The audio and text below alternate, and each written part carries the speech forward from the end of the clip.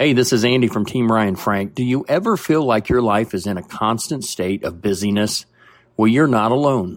On today's edition of the Ryan Frank podcast, we're going to be taking a look at the problem of busyness in our life and what can be done to slow life down. Let's get to it.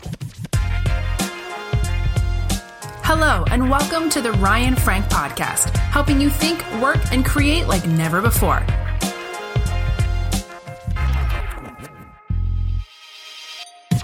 What is the cost of busyness in our life? Hey, take a look inside your heart. And maybe you just need to literally hit pause right now and just examine your heart. Look at your calendar. Look at your schedule. You know, Corrie ten Boom, one of the heroes of the faith, said that if the devil can't make you bad, he'll make you busy. And I think a lot of us are just way too busy. We're way too busy, and we neglect the important things in our life. We've allowed ourselves to get way too busy because we're trying to keep up with the people next door, because we want to look good on Instagram or Facebook, because we think that our value is equated to how busy we are, that we have forgotten the most important things in life, like having a solid marriage, like connecting with my kids one-on-one and spending some time with them, which is how kids really most kids really feel that love is they equate it to time spent.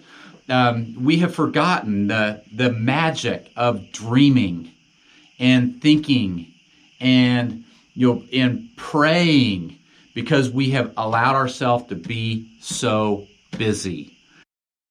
Why do people seem to value busyness?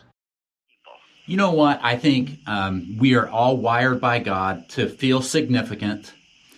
And the problem is where we find that significance. So there's nothing wrong with wanting to be significant.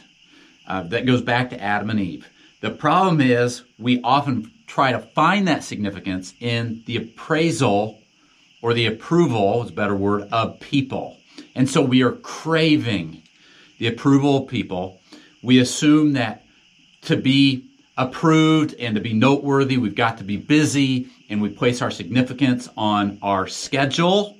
The problem is that those listening with gray hair who have lived a few more years can tell us that being busy does not at all bring happiness. In fact, remember the quote, Socrates said to beware of the barrenness of a busy life. Beware of the barrenness of a busy life. And we are so busy. We are busy with work. We are busy with extracurriculars. We're busy running here and there.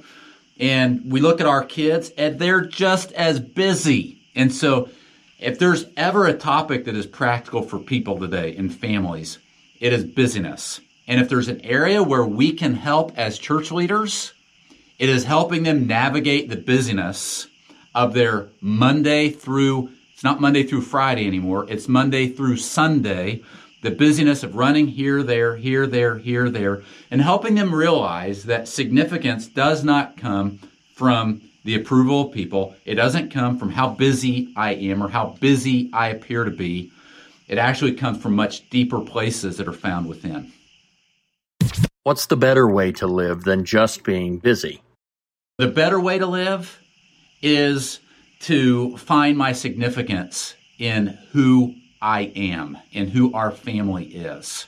And it's going to look different for every family. It's going to look different for your family than it is mine, because we all have different contexts, right? I don't know your context, and that's one of the things that I love and I hate about social media, is social media, it keeps us all so well connected and we know what's going on in each other's lives. I hate it because it's so easy to judge people on social media and you have no idea of context.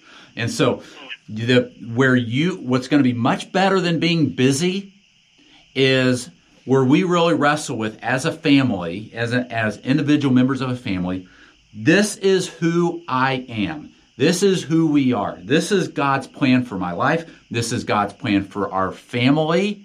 And then we are going to pursue that passionately. And when I begin to pursue that passionately, yes, I may be busy, or I may not be busy.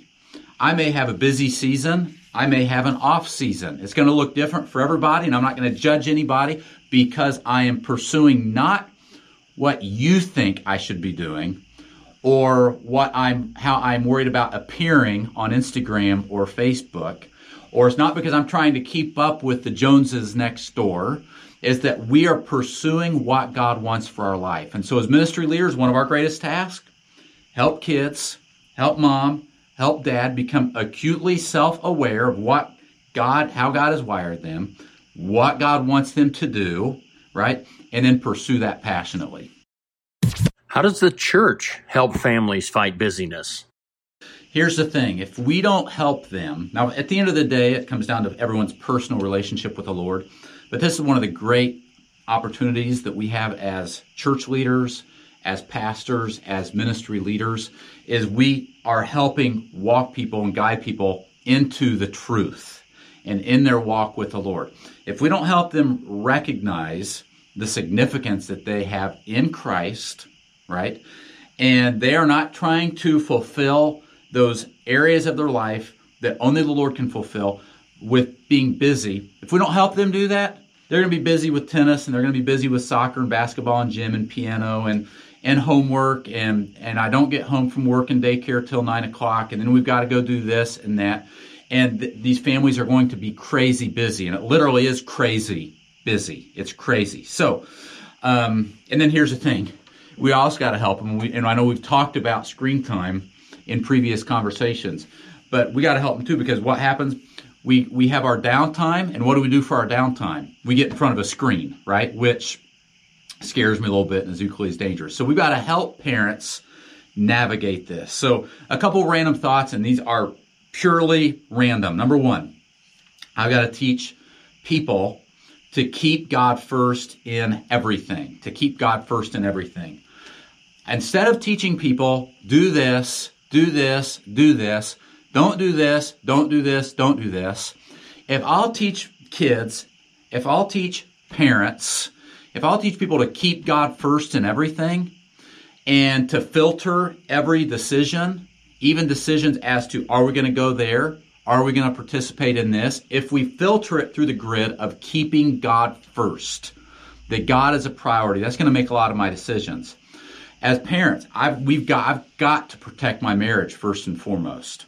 After my walk with the Lord, that's first and foremost, then my marriage. And so that's going to help me decide what kind of activities are we going to participate in? Are kids going to do this? Are we going to go here? Are we going to take this trip? If I am running like mad and I'm chasing this passion and I'm doing this over here and I've got this over here and I'm trying to make money over here and I've got my kids in this and my kids in this and my kids in this, all at the sake of my marriage, and my marriage is hurting, then I'm in trouble. So I've got to protect my marriage. Pray. I mean, what would happen if we just really taught families to pray? And I'm not just talking about praying for missionaries, praying for kids that need food. I'm not just talking about praying for people that have cancer. All that is important. But what about even praying in the very practical things of life? And in the scheduling things of life? God, do you want us to do this? Lord, do you want our kids to do this? Do you want us to take this trip? Do you want us to spend our time over here? I have a feeling that if you really purposefully prayed and got on your face for the Lord, that He would give you some leadership and direction in that. Teach parents how to set priorities. I'm not teaching them the priorities. I'm teaching them the biblical principles of how to set priorities. Right? And part of the priorities that I'm teaching my parents is, how to build margin into your life. There's something we all desperately need, Jane. It's margin.